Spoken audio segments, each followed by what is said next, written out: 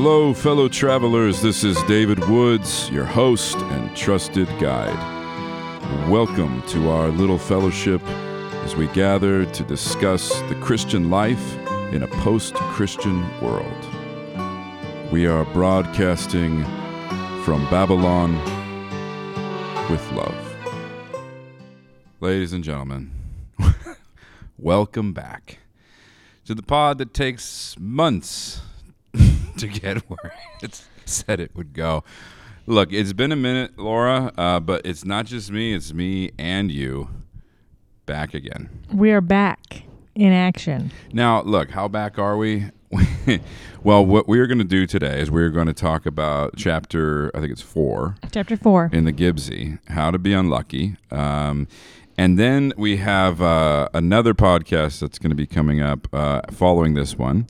And that, Laura, surprise, is going to be the last podcast. No. That's right. What? I know. I could hear 1,000 voices go up all over the world in shock and horror. But it's true, my friends. We are going to be retiring the podcast imminently. This is the wrong word. That would be like good night. Wow. But, okay, look. I have no more extra time in my life. The margins are full. The margins are full. And at this point, it is frustrating how I am not able to follow through with the things I had hoped to when it comes to this little podcast that could. And I feel like a piece of garbage, actually. Don't feel like garbage. What is happening with this guy? So, look, life is full. Life is full of good things, and the Lord's called me to good things in a good season.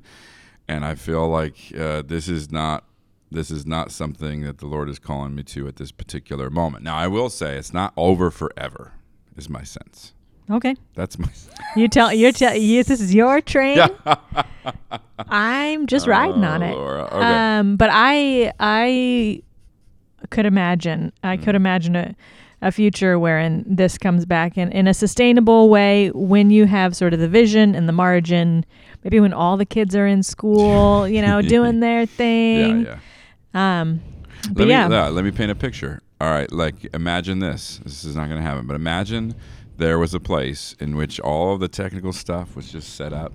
Somebody was just there whenever you and I were able to be there, and we just parachuted in. Yeah. Had a little chat. Mm-hmm. We thanked whoever may be. Right. We left, and they did all the things. And then they just did the website and all the things. Yeah. I just can't do all those things. No, totally understand. But people, I don't know how David Woods lives his day-to-day life with all the things on his plate. I have a lot less things on my plate, and I feel overwhelmed. So when he told me a few weeks ago, I think we're wrapping it up, I was not surprised because I don't know where you would find the margin to keep it up. It's just tough. It's like anytime I would, it's almost deliberately I'm not going to be spending that time with my kids. At that point, that's really what it is. Are you hearing that, audience? Which is not on the audience. He should be with his children right now. But it is just like that's, and if someone was, look, Laura, if someone heard this and they were like, oh man, but I will pay you to, I will compensate you. Whoa. Then I could be like, hey kids, Dad's going to be home a little late for dinner, but guess what? Dinner's going to be better. If you've got a recording studio, dinner's going to be a steak. Yeah, and I don't know, what's your hourly stipend? Then we might consider it. But okay, look, it's been a labor of love. Yeah, it's been so fun. Labor of love. We won't say goodbye yet. We'll save the goodbyes for next time. Next episode. But it's been super fun. I feel like we said a lot of things that were worth saying. I feel like a lot of our episodes hold up to listening down the road, even out of their particular moment. And honestly, I feel like, the world doesn't need a ton more content from anyone. I have so much more to say. Laura's just got it started. But with this political election year coming up, I have a lot.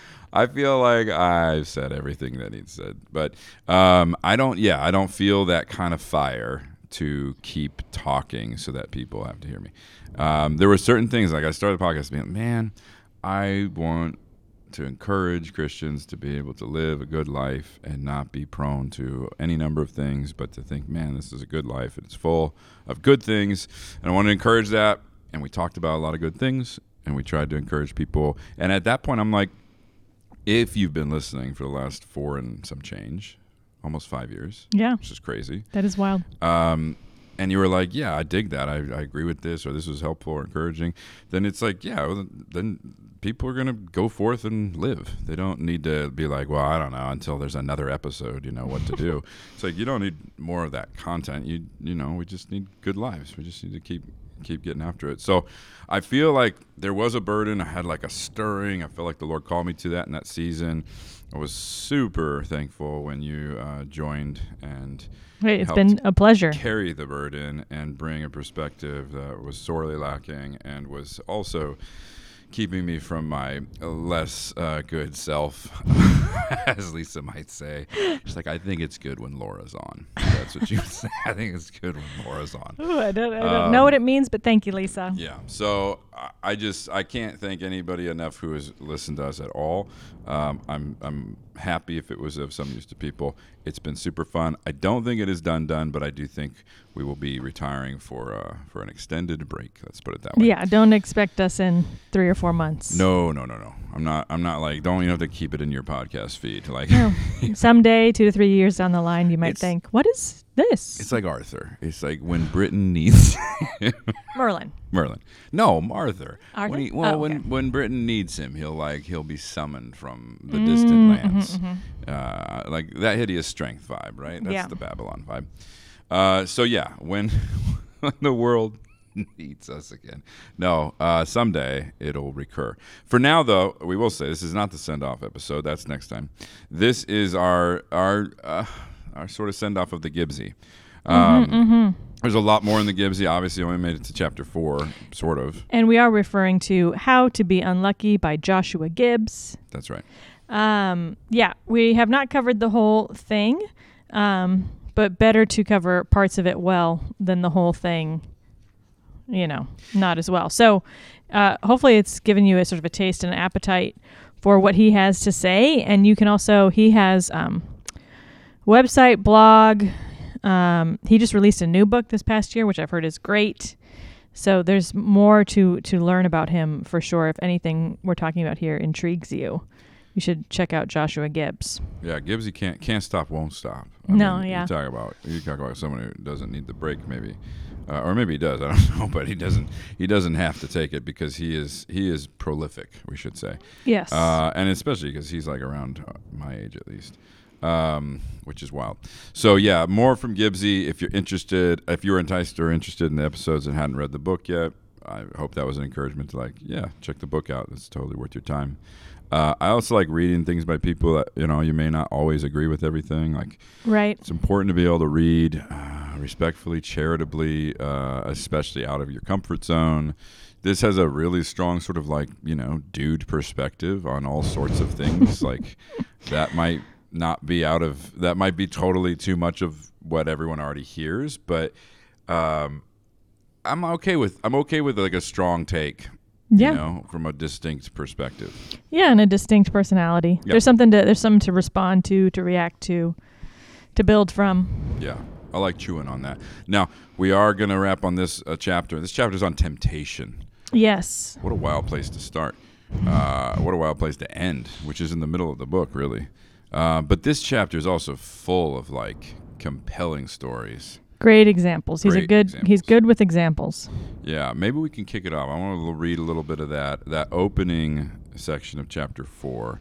He begins the chapter talking about besetting sins. Besetting sins, yeah. What is a besetting sin? I remember hearing that language once upon a time from Dr. Keller, who was probably quoting John Owen, I think it was, talking about how to deal with the besetting sins. It's like an old term. Yeah. But Gibbsy kind of starts there. Do you want to? Yeah, I can read some. A little something. And it's coming from, this book is constantly referring back to Boethius's Consolation of Philosophy, and in that the embodiment of philosophy, Lady Philosophy, meets our protagonist and says that part of his problem, or his main problem, is that he has forgotten who he is. So Gibbs sort of begins the chapter by talking about every kind of sin is an amnesia. So here is an extended quote from him. He says, "While all sin involves self-forgetting, the idea is most easily illustrated and understood with a certain kind of sin, the besetting sin. A besetting sin is not a sin a man commits occasionally. A besetting sin is a sin a man commits every day. A certain man might steal something but once a year. For all his problems, he is not tempted to take what does not belong to him. And referring to this man as a thief makes little sense, for even if he is painfully honest with himself, he cannot remember the last thing he stole. The devil is cunning, and he knows there is little point in attacking a man where he is strong. However, the non-thief in question does have a terrible weakness for liquor, and the devil has an impressive track record of successfully tempting the man to drunkenness at least 4 or 5 nights a week. Drunkenness is his besetting sin. A man's besetting sin is the sin he thinks of when he hears the word sin. When the priest refers to sin, the glutton thinks only of gluttony. When the lecher reads St. Paul describe bondage to decay, he thinks only of lust. The glutton and the lecher commit sins other than gluttony and drunkenness, though they experience little guilt for these sins. They are not crushed underneath the weight of these sins. On the rare occasion the lecher has too much to drink, he confesses his sin in the morning after, accepts forgiveness, and gets on with the day. When the glutton is at the hardware store and does not feel like waiting 20 minutes in line to buy just one nail, he pockets the nail and the next day has nearly forgotten all about his thieving. Or else he returns to the store, ashamedly pays for the nail, and does not steal anything else for many years. We accept forgiveness for occasional sins, for we do not know when we will commit them again. We tend to find it much harder to accept forgiveness for our besetting sins, though, because we cannot conceive of going a day without them. I find that really helpful, especially the description of the kind of sin that you actually more readily feel forgiven for. Yeah. That, to me, was really, I was like, ooh, I know what that is. If the besetting sin is that sin that it feels like a cheat when you ask for forgiveness. Right. Because, and I think he says this a little bit later, but it's like you're so used to this sin, you think of it as an indelible part of you, and you know you're going to do it again. Or you just, something in you is just like, I can't even imagine not being able to, or being able to resist this. Yeah, or you use it as an identity marker. Yeah. Yeah, and so then asking for forgiveness or the guilt that follows it always also feels like cheap grace. It just feels like, this. He knows, the Lord knows, I know. And it's almost like we're just pretending that this is going to go away now that I feel bad in the moment. But I just love that picture of like those are very occasional sins. You're like, oh my gosh, I can't believe that. What was I thinking? And then you have a really profound, like, and sincere moment of repentance, and you feel forgiven. But how many times have we either felt or have someone like, I remember many people have talked to me like, yeah, I like repent or apologize, but it doesn't feel like it should be, it doesn't take away my feeling of like guilt and stuff like that. It's hard to receive that. I think often those are probably people's besetting sins that they're repenting of continually.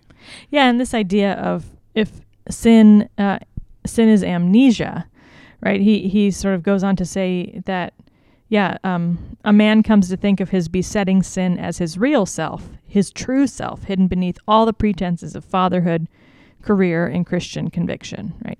So if you come to a point where you ask, a person, who are you? And their first thought is their sin, is as their identity, well, then they have a sense of amnesia, right? Their first thought isn't like, I'm a child of God, or I'm, a father or a mother. It's like, I am this sin. Yeah. This one thing rules my life. And it's interesting because he talks about sin and like, what is it, or evil, what is it? And he, referring to Augustine, but obviously Boethius, they're all in the same, they're all in the same kind of area. They're all familiar with the same kind of topics, metaphysical topics. And Augustine famously does describe sin as the absence of good. Evil is the absence of good. It's not a qualitative. It's not an actual substance in and of itself. He says a tear in the fabric, Or in Gibbs's example, like the crack in the Liberty Bell. Yeah, which is such a great example. It's a great example because he's like, you cannot think of the Liberty Bell without the crack, right? Or at least we don't think of it without the crack. And yet if someone were to come to school on a show and tell day, reach into their pocket, bring out nothing in their hand and say, I brought the crack of the Liberty Bell. Right. Behold, right? And yet that's not what the bell is. The bell is not this absence. The bell is everything around that, right? The bell is everything that has substance.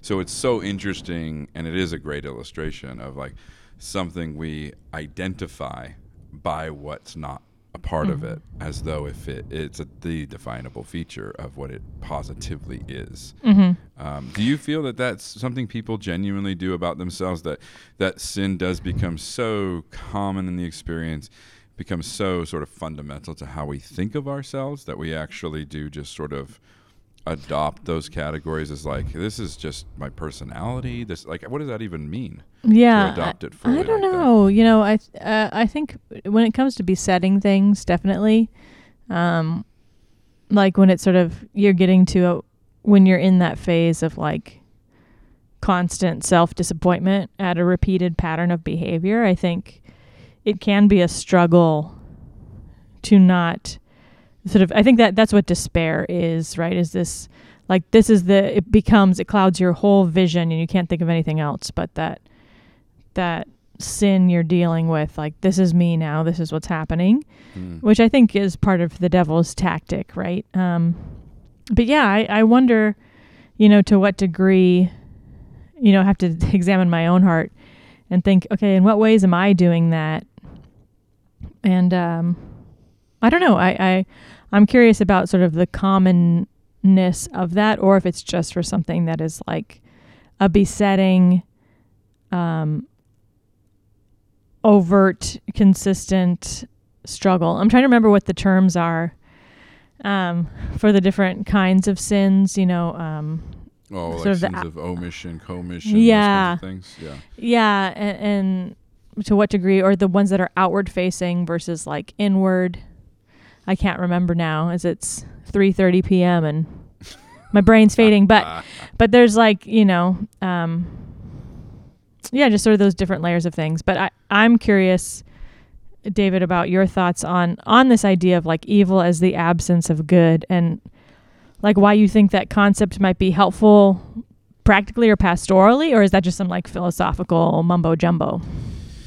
Yeah, I mean, I think it can feel like the latter at first, right? Like, okay, you're saying evil lacks substance, but like murder and assault and all like the worst things in the world, right, they're not like these abstractions. So it can feel like simply untrue or unhelpful when it comes to like the experience of evil, which is a distinct, definable experience.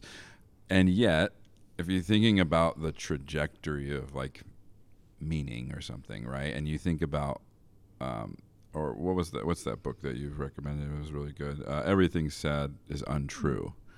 It's the same kind of idea that like at the end of the age, the only thing that will remain is the love and reality of God and those who are participating in that. That's the only thing ultimately that's real, that has real substance perpetually. That might seem just purely abstract, but I do find that that's like, it is helpful in the way of like Plato's cave is helpful, of thinking like, oh man, like I'm like dabbling in shadows, like this isn't real. It feels overwhelming, it feels like it's part of me, it feels like I can't control it, feels like I can't get out of it, but like at the end this won't even be a thing, it won't exist, it'll have non-existence, like this that's a good reminder. So there's something there that I think can be tremendously encouraging or bracing, to think that the things that seem to dominate us, especially that alienate us from the Lord, right, or make us feel guilt and shame and like failure and everything like that, do not exist in the kingdom of God. They do not. They're not that real. That they are shadows, mud pies, or whatever. I don't know. There is something there that I do find helpful, because the experience of temptation and sin is like a horse wearing blinders. It's like it's all that's happening. It's completely absorbing. Oh man. In your attention, in your focus, and it can feel like, there's nothing I can do. This is all there is. Like it's too late. It's like, this is just, I'm just such a mess. What a horrible person. I'm just, you can feel like you give in to that, like the dungeon or the giant of despair in Pilgrim's Right. Progress, right? And he's like got the key in his pocket the whole time, and he's just like sitting in that cell, and he's just like, it's all over. Like it can feel like that. So I do think considering sin or evil as something that is finally not real, that is finally not true, can be a helpful pastoral, whatever you want to call it, way of thinking about ourselves, especially when we're given to thinking of ourselves in despairing ways of saying, I'm never going to get out of this depression. I'm never going to be anybody who can resist anger. I'm never going to be able to. It's like those things feel so strong. And I think it is important to at least have the teeth of them removed when you're reflecting on it, to just proportion it better, just to be able to say, why am I giving this a reality it doesn't seem to actually possess according to the Lord? Like, I don't remember, it might have been a preacher or something I read once upon a time, but it was like, there's like 5 sins. I mean, there might be 7, but like there's like 5 ways you can sin. Like sin is fundamentally at the end of the day boring. Yes. In the sense that it's repetitive. It doesn't have creativity to it. Like it doesn't really have. And so when that becomes like a dominant feature of your life, or feels like it's hijacked your life, it is also important to just sort of look at the smallness of it and be like, really? Is that like my life is just trying to fight against this like relatively banal, silly, sort of like, I use this phrase at the beginning of our season or our first episode or something, but like, as a guy, it's bracing for me to hear someone say that the sins that might feel like they dominate me at times are like, that's little boy stuff. Like that's little boy stuff. It's time to grow up. That's little boy stuff. And I'm like, yeah, that's little boy, like flee youthful lust. Like that's little boy stuff. That's adolescent. That's like juvenile Christianity. That's like juvenile like temptation. That's like, there is something about this bigger picture of like actually being good, actually growing. Right. I think these things are absolutely working together. If you feel as a Christian your life is just fighting against these besetting sins in this never-ending battle, it's because you don't have a sense of growth and maturity that would finally or begin to make those sins look pathetic. Like they're pathetic in the eyes and we of, just need an imagination for like a good virtuous life, because that's why we're so attracted to all these stories, right, of these like good and virtuous heroes. We're like, wow, imagine if you actually were good. Yeah, to see courage, to see honor, integrity, nobility. Those kinds of things are inspiring for people of every single age, right? And they are because of that as well. Like the stronger vision you have of the good, the stronger and clear sense you have of a calling from the Lord, responsibilities in your life, a purpose, grounded in a reality of a context in which you're responsible for other people, not just yourself.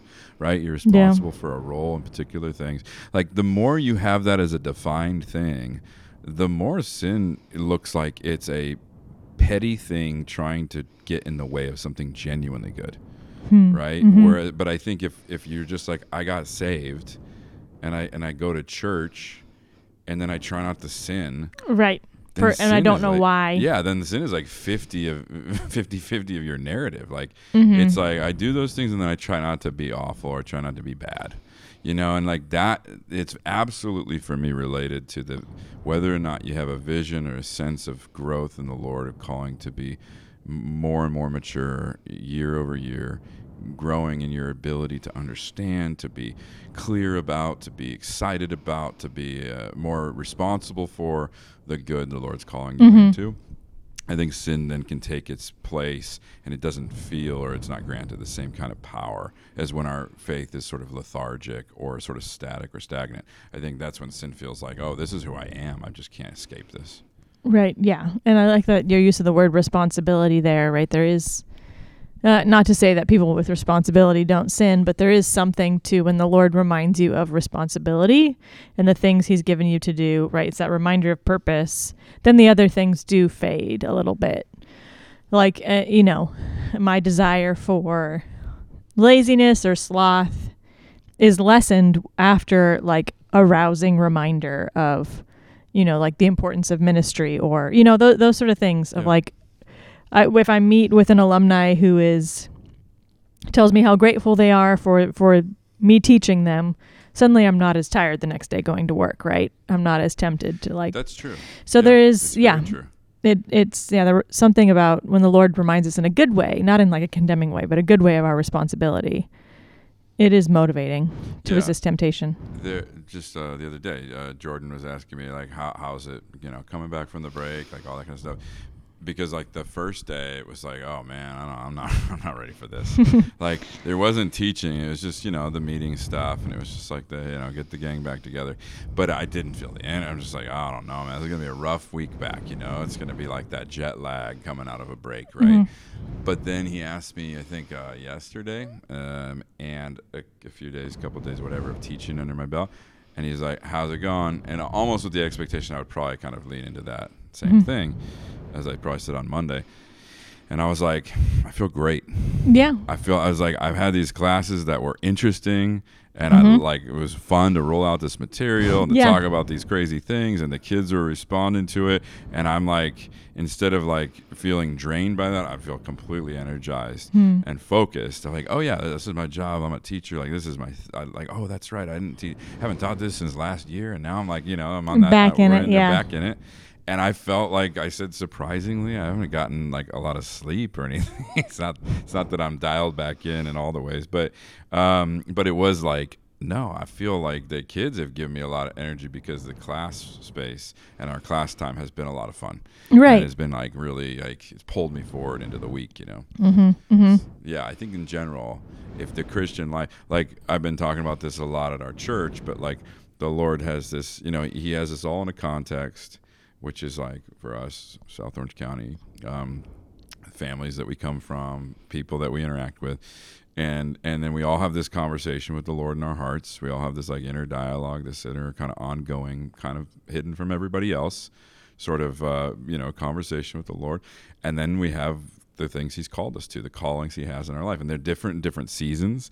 But man, laying hold of like, okay, I understand my context. I am in this place. This is my family. This is my responsibility. These are the people that the Lord has asked me to be with and for. Like I'm clear about who those people are, my church, my family, my school, whatever. That's really helpful. My conversation with the Lord, if that kind of lags, then it'll kind of pull and whatever. But if that's pretty sharp, or at least consistent, okay, that sharpens me up, kind of focuses me. And then that last one of like, what does the Lord ask me to be responsible for? And what is he actually calling me into in this season? And honestly, I kind of meandered through it at the beginning. But I prayed a lot over the break, and I felt like the Lord was saying, the podcast is not something I'm calling you to right now. You only have so much energy and time, and I want it to be focused here, here, here. And I was like, okay, I got to be able to hear that. Yeah. Not just labor under like feeling like guilty for never being able to do the thing I say I'm going to do. So it was like there was a real freedom in hearing from the Lord that I'm not calling you to do 10 things. I'm going to call you to do a few things well. And even though this is something you always kind of assumed you would keep doing, I really felt from those prayers that this season was not what he was calling me to. And that it was like, no, let's pause that for a little while. And I was like, and that was bracing too. I mean, I rolled in a little hot and kind of like dropped that on you out of nowhere, but but it wasn't just like, oh, I'm burned out. It really was like, this doesn't make sense. Because before it was a responsibility that I felt called to bring certain conversations to people if they were interested, have certain people be able to speak to certain things that wasn't just whatever, things that weren't maybe always in play in the kind of conventional contemporary Christian atmosphere or whatever it was. I felt like that was important. Felt like, no, I'm like, that's the thing. I want to kind of get that out there. That like, hey, these are good things Christians can be up to. Life's bigger than just whatever. And then praying about that and feeling like, oh Lord, man, I'm struggling under this, feeling guilty about this all the time. Like, what do you want me to do with this? How can I find space or margin? And then it feeling like, oh no, you're just calling me to not. Yeah, which is it's an important word on like, as we're talking about temptation and things.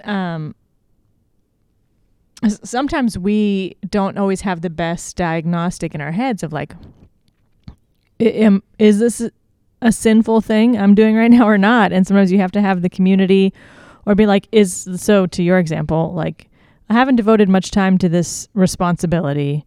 Is that sinful of me? And then for the Lord to come in and say, actually, no, I'm shifting your responsibility now. And then because that can also be part of the like amnesia, right? Is we put things in as identity markers that aren't meant to be. And sometimes that's sin. And sometimes that's identities or responsibilities that the Lord is like, I haven't actually called you to that, or that's not the name I've given you. You've forgotten really, you actually are meant for. Yeah, that's really helpful. And I do think that's been the case here, where you could say, well, this thing is good, so obviously, should just keep never doing stop a good thing. But it's like, calling is like, has to be from the Lord. It's like, is the Lord asking you to do this? And if not, it is going to drain and potentially twist up something that is good. True. Right? Like, people do this with like Christian service all the time. Like, oh man, look, yeah. I give, and they say almost bitterly, like, and I'm not even appreciated, but I sacrifice. It's almost like it becomes like this thing that's not good at all anymore. It becomes like almost this place of bitterness. Like, I know so many people who've left churches because they volunteered so much and weren't acknowledged enough. Yeah. Right? And so, like, being able to discern in the Lord, like, Lord, are you calling me to this good thing? Is like a second level, right? It isn't like the first level is like, is this sin? Yes. Yeah. Shouldn't be up to anything that's sin. Is this one of the 7? Yeah. And then if you're past that and you're just like, okay, I'm just a finite being, right? Yep. I only have so much time and energy. What does the Lord want me to do with that? It can't be 12 things. It can maybe be 2 or 3, like, right, to do those things well. And then I think having that kind of pruning or that kind of focus and clarity, it really does energize the things you do know you're called to. Like, I know I'm called to teach. I know I'm called to pastor. I know I'm called to, be a good husband and father. Like, it really is like, okay, cool. Like, that gives me something to, like, really, like, say, I want to hone that. I want to, like, cultivate that. I want to be more invested, more intentional about those things. But yeah, it is wild. I think Christians can just start adopting so many things that are just good. And I was like, I'm supposed to be a part of like 17 book clubs and 5 Bible studies, and because they're all good. Yeah. And they're all enjoyable when you're there and stuff like that. But like, you're a person, like. Right. And there can be an element of like pride or something else at play when you refuse to say no to certain things, right? Yeah, I felt like I preached on Zechariah in the temple. I felt like the Lord, like it was like this delightful invitation to a little more silence in my own life. I was like, ooh, a little less me, a little less talky talk. And it really was like freeing. It felt like, yeah, let's just be a little quieter and focus on these things I know he wants me to invest in. But yeah, anyway, it feels freeing to be able to say, okay, I know what the Lord's called me to. I certainly know what he hasn't called me to. And being able to like sharpen that up and focus that up, I think can also help us as we deal with those besetting sins. It's like those are the things that the devil uses to completely derail the calling the Lord has on your life in the fundamental ways he has that. Now, one of the helpful things about this chapter, which we've already mentioned, is the illustrations. This is the stories. And there is a scene in which he gets kind of screw tape lettersy. Yeah. Right? And he's describing, maybe I can read that section from the book. He's describing it's a really kind of like what's the anatomy of sin and temptation for someone who doesn't feel like they're like this lecherous, horrible person and doesn't think of themselves as like planning on being awful or something like this. How would you set that up? Well, are you going to do the one with the grown man or the student? I'm going to go with the one with the grown man. Yeah. Yeah, so he sort of does the screw tape letters type back and forth between the man and the devil of sort of what he is thinking when he's at a Christmas party. I think it says maybe he's had a few drinks, things are good and happy, and there's an attractive coworker who he and kind of like how the devil maybe put sort of how the thought process of temptation works, and kind of how it grows and evolves and rapidly gets out of control. Yeah. Okay, so here we go. Consider for a moment a married man at his company's Christmas party. Let us say there is a woman at his party who is beautiful, admirable, and whom the married man thinks of quite highly. The devil often opens with an outrageous offer, then carefully retreats. As the married man stands conversing with two friends, the woman he admires joins the group to talk. The devil: she likes you. You should sleep with her. The man: obviously not. I would never betray my wife. The devil: that's not what I said. You don't have to sleep with her. You could kiss her, though. You could tell her you need to discuss something with her privately, something pertaining to work, and then you could kiss her on the mouth when no one was looking. Then you could say, "Oh, I'm sorry," in a charming sort of way, which would let her know that you like her enough to take her to bed, but that you have other obligations. There would be a tragic sweetness to it. From then on, every time you saw her, you would have that memory of a kiss, and you could both savor the fact that sex is desirable, but not feasible. It might even be better than having an actual affair, because those things always wind down in such a tawdry, depressing manner. So don't sleep with her, but kiss her passionately. That would not be cheating on your wife. That's not infidelity. The man: I'm not going to kiss her. My wife would kill me if she found out. I'd be heartbroken if I found out my wife had kissed another man, especially if it was some passionate kiss full of longing. The devil: don't kiss her then. That's fine. You still admire her, though. You can let her know how much you admire her. You can embrace her at the end of the evening. It could be the kind of embrace which comes with plausible deniability. The kind of thing which, if your wife saw it, would merely make her think, if he does anything else with her, I'm going to worry, although a simple embrace doesn't warrant too much concern. You could whisper something to her when you hold her, some kind of praise which could be romantic but might also be professional praise. You could say, "You're amazing." It might mean, "You're an amazing litigator." Or it might mean, "You're an amazing woman with amazing legs who looks amazing in that skirt." Who could say? You would know what it meant, but even you would know what it meant if you even wanted it to mean that. The man: people would notice that kind of thing.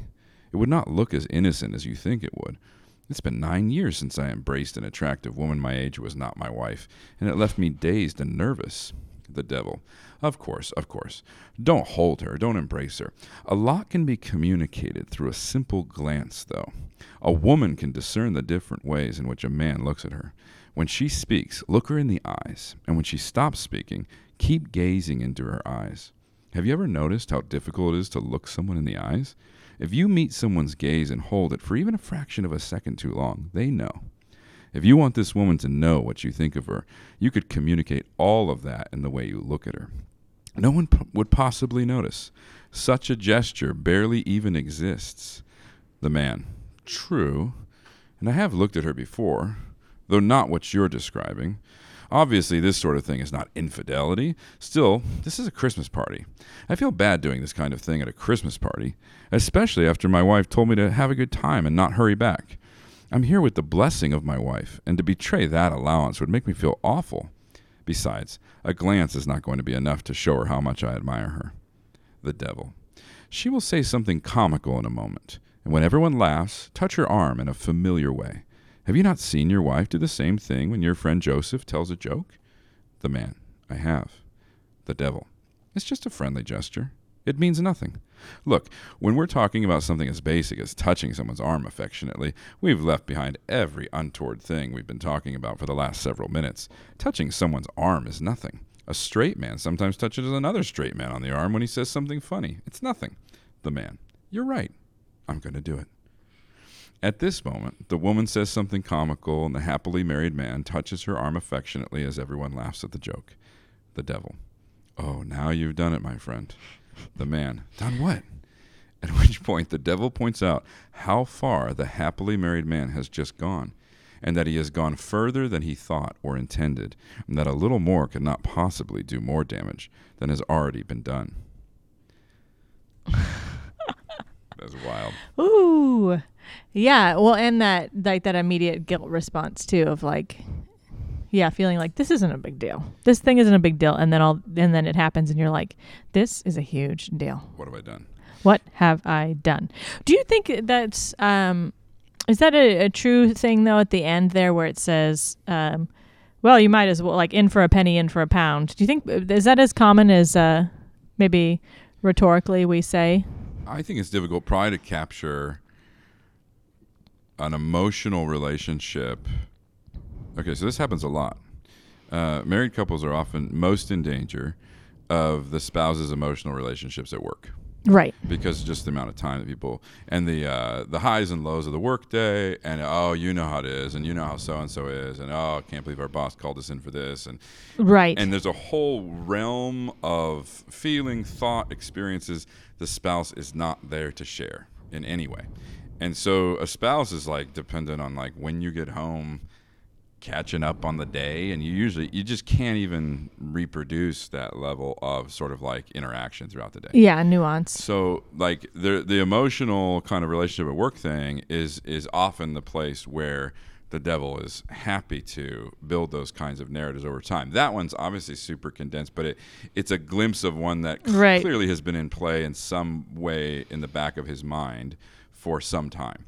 Mm-hmm. And like if I'm doing like marriage counseling or premarital counseling, like it's always like by the way, you know, like when married people go out into the world, like they ought to miss one another. They ought to long to share what's going on with one another. If you return home and all you do is put on a show at Netflix and that's how you unwind, like, guess what? You're sharing a lot more nuance with your coworkers. Just because of the nature of the day. So it is something to genuinely be aware of. That's why I think it's a really sort of like good targeted story, because it tends to be the place where people are surprised most that they end up in, if not actual sort of romantic infidelity, like a kind of an emotional infidelity, because of those subtleties that don't seem bad, or well, look, I'm not going out of my way to be around this person. I work with them, or whatever, right? Like circumstance has put us in this situation. We shared that because we both understand what it's like to deal with that problem at work, or whatever. So there's so many like excuses to that experience that I think for grown-ups that is an actually really useful thing to actually zero in on. And the idea that, something could be innocuous, appear innocuous, but in reality, the amount of like thought and processing behind it proves that it's not innocuous, right? So like a touch on the arm in this story is not actually a big deal, except for the fact that it was like it's loaded with all this backstory and sort of longing, as he says. Yeah, and that's what I think he does so well in that particular narrative, is showing you like if we were watching that at the party and you would just see like the simple gesture, which could mean nothing literally, and probably no one would think anything, but knowing that it was like we talked about before, like what does the devil try next? Yes. Right? If you're talking about growth and maturity, you have to be able to anticipate, oh, okay, in this season of life, where would the devil tempt me to bitterness against like my family or my spouse or my children, or frustration with the lack of time I have for myself? You know, like being able, like you got to really focus in on that kind of level of nuance. And that's why I think the story is really helpful, because it really does, like there are so many sort of like judo tricks the heart is doing to like keep you from looking straight at something that's actually being felt or thought by you. Like I've been talking about this a lot in church context, but Jeremiah 17:9, right? The heart is desperately deceitful, wicked. Who can understand it? Jeremiah says. And so I think that's a good picture of a heart that's just sort of like flipping and flopping, and the devil's just sort of dialogue with that heart that is willing to deceive the man, be confused the man, because it is tapping into something part of him like is desiring, but the other part of him knows is like unconscionable, and like of course I would never do that. I would never. I love my wife. And, right. So I do think you do have to have those moments, like the screw tape kind of letter moments, in which you're like, how does this actually happen? Because the thought and feeling space of our inner life can be so shadowy. So hidden even from ourselves that we don't like, let me journal what that entire bizarre thought process when I was sitting at that traffic light a minute ago. Like we don't do that. And so it can be really helpful to have someone slow us down and have a look at someone in that way. I think it's a really powerful story for that reason. Yeah. Yeah. And I think Gibbs does a good job. It's sort of the transparency of like how the thought process evolves and twists and winds. in complexity. That the devil would take you to a precipice in your mind. Right. And then back you off it to make you feel like you're actually a pretty good person. Mm-hmm. But really what's happened is a level of infidelity you probably couldn't have fathomed when you were driving to the party. Right. Right? Mm-hmm. You're like, I can't even believe it. Like my mind was hijacked by thinking about this woman the whole time. What did I and do? then if the narrator there is sort of a godly, virtuous man, he will be haunted for months by a touch of the arm, right? Yeah. Because of not the touch, but because of in his head, he had all exactly. these. That's self-awareness and realizing what he allowed and what he pretended and what he was like. Yeah, and that's where I find it helpful. There's another story that we both have found. Oh, this I love this next helpful. Would you like to read this one? Well, it's too long, I think, to read all of it, but maybe I could find a little little section. We can set it up. A chunk of it. Okay, we could set up Christmas probably the morning. First part. Mm-hmm. Okay, he describes Christmas morning. I think it's for like a high schooler, right? A teenager. Yeah, it seems like a 17-year-old or something. Okay, so he's describing a Christmas. It is a Christmas morning. Okay, a Christmas morning with his family. I mean, it's just the most wonderful Christmas morning.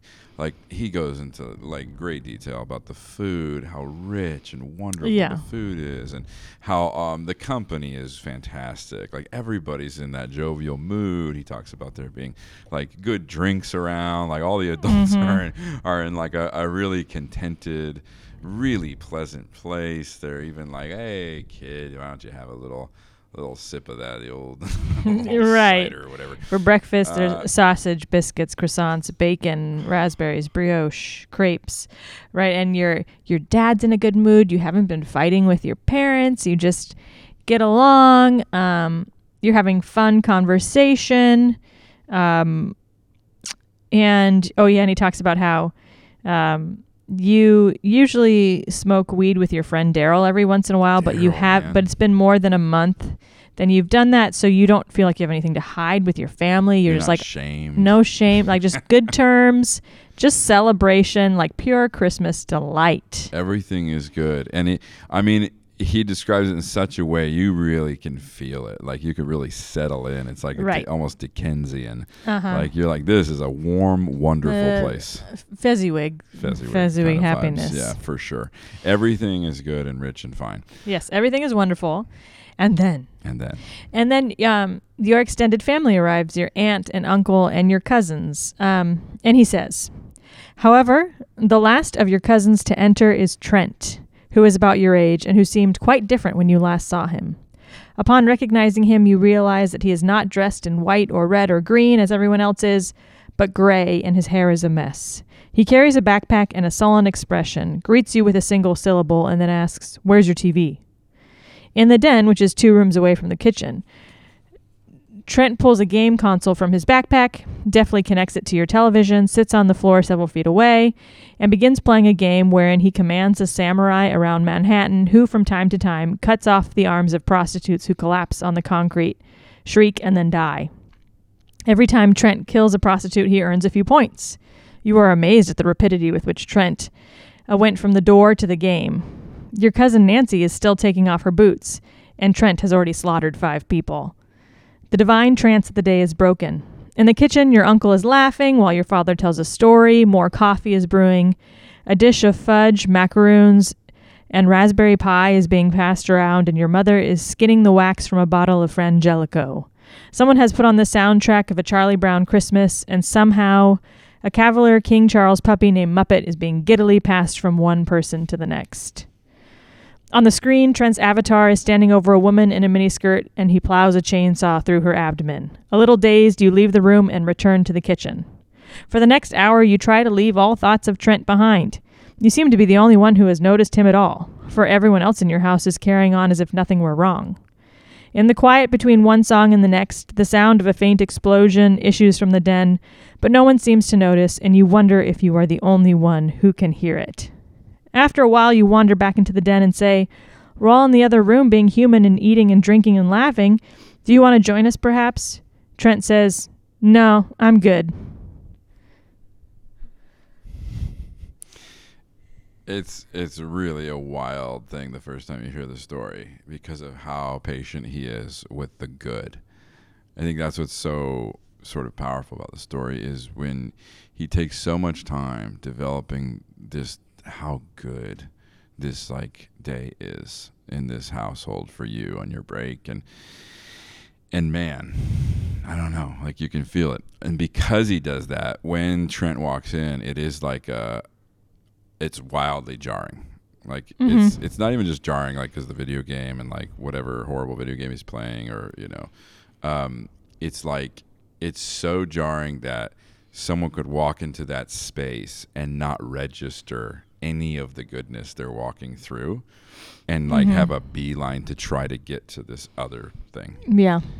And it is like, I don't know. It's such a profound story because, again, when we talk about like sin or temptation or whatever, it's like it's not about just sort of wrestling against like the no. It's like the yes, like the good is so good. Like the best things are such good things. Right. And so like when you see how beautiful the good can be in just an ordinary Christmas experience for an ordinary family, and then suddenly there's something that is not in any way connected to that, but is like just sort of this weird, sort of isolated, sort of like narrowly focused, like violent, horrible, whatever. Right. Like it's really shocking. And I can think of like growing up, like playing video games that were like you're like, oh, that's like Grand Theft Auto, or that's like this. There's all these different things where you're like, it is crazy, like to describe something that people got used to doing, even if it was like the Army games and all the Call of Duty stuff. Yeah, like you just assassinating. There's thousands of people. Like it is bizarre to hear it like slowly described what's actually happening in the context of all this other human goodness. Yeah. It's like, oh no. He goes on to talk about the C.S. Lewis quote that hell is locked from the inside. Oh, there it is. And with my students, I've used this example with my students when talking about Boethius. And we kind of talked about like because Trent has no desire to join the party, he can't. You have to have both ability and desire, and he doesn't have the desire, so he can't join the party. And so he's sort of imprisoned himself in this, and Gibbs goes on to continue. He says, you decide Trent would be more miserable in a cage of his own making, reveling in pretend mayhem, than if he were to be put in some strange cage away from his tools of self-destruction. Like, it would be better if he was in a literal cage somewhere than to be experiencing the level of freedom that he's experienced, or false freedom that he's experiencing. Like the complete lack of restraint that's on him is actually worse for him than if he was physically restrained. Now, obviously that's hyperbolic in some sense, but there is something to it of like, yeah, he has imprisoned himself. And it's seemingly inescapable. And even when given the option of like, do you want to join the family for dinner? Do you want to have dessert? And it's like, I'm good. Like, and man, I remember like, I don't know if I played that game in particular or something, but I remember like that almost exact kind of thing where like family's connected, people are, and I'm like doing my own thing. Don't bother me. I'm not trying to be mean about it, but like, leave me. No, I'm good.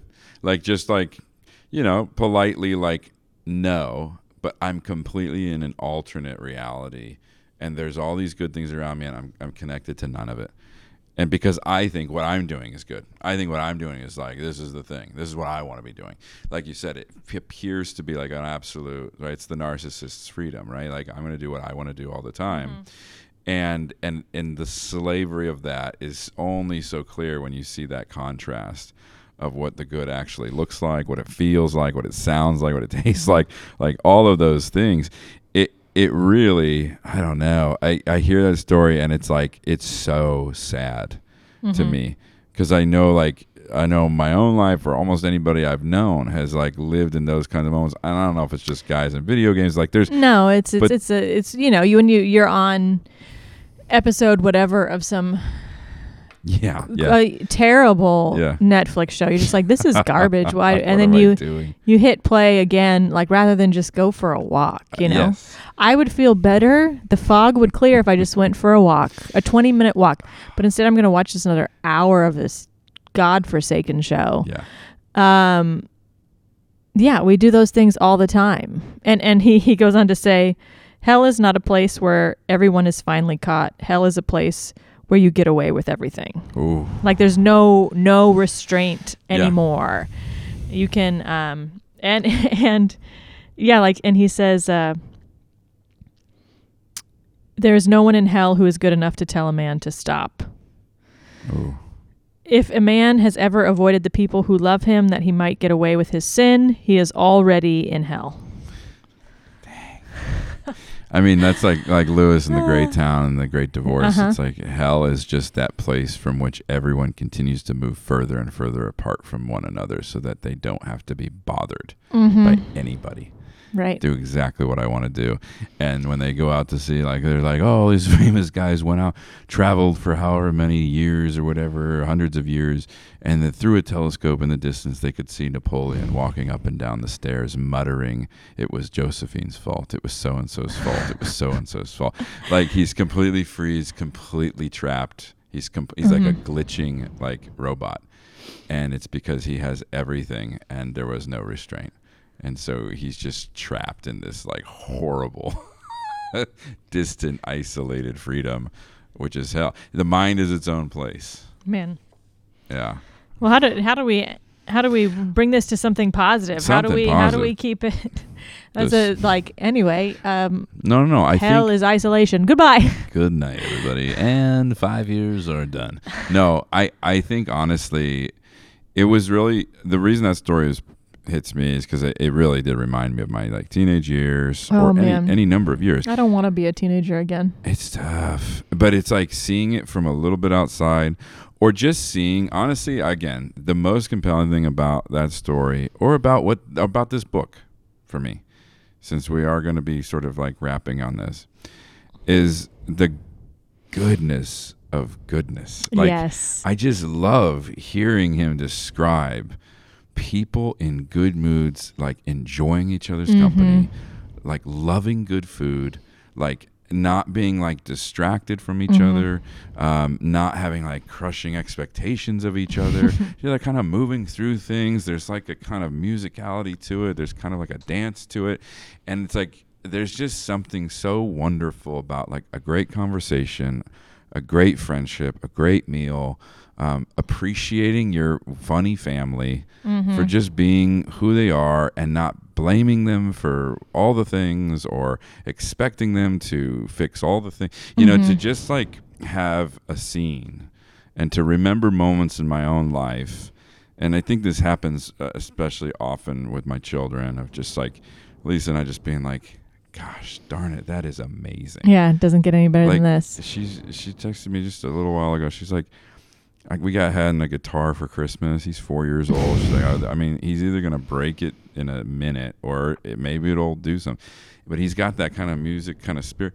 And she's like texting me today, like, he's picking this up so fast. He's playing these little chords with me. And she's like strumming with him. Last night when I got home, I sat down and I'm like, John and I are playing Magic the Gathering, Lord of the Rings edition. I can't even believe that. She's 7 years old and we're having like a game. And then like Lisa's sitting on the floor and she's like, okay, C chord. And little Haddon's fingers are trying to find the C chord. And like Violet's like drawing something. And it's just whatever it was, a Wednesday. It was like, you know, and it was just like there was that moment of like, that fullness, that goodness, it's there more often than I ever really thought. To be, you know, off of the phones and off the things, to be able to see it, whatever the video game is for you, like you said, whatever the show, whatever that thing is. But it's just the thing that keeps you from seeing sometimes how like good this could be. Right. And anything else that is tempting you at the time is like, it doesn't even compare. It doesn't even hold a candle. Get out of here. Yeah. There's nothing better when you're able to see and appreciate and enjoy like the blessings of God through those ordinary good things. Yeah, sin looks silly. It looks boring. It looks like annoying. It looks Yeah. petty. It looks like a obvious distraction. We have no time for it. Yeah. And yeah. I think that's what the Christian life is supposed to be. I think it's supposed Mm-hmm. to be something that participates in that ordinary goodness, sees it, enjoys it, Mm-hmm. revels in it. I just love that Christmas picture of all that food. Yeah, and if you can't imagine, like, if you feel sort of that, you are trapped in certain temptations or besetting sins, you do need to sort of remember who you are, and ask God to renew your imagination for what goodness could be. Ask your brothers and sisters in Christ to help me see how this could be, how life could be beautiful. Give me something that to compare this temptation to. So when it comes at me, I'm like, no, the lust isn't worth it compared to a good marriage, or the greed isn't worth it versus my health or whatever. Like, help me to see what the meagerness of the thing I'm pursuing.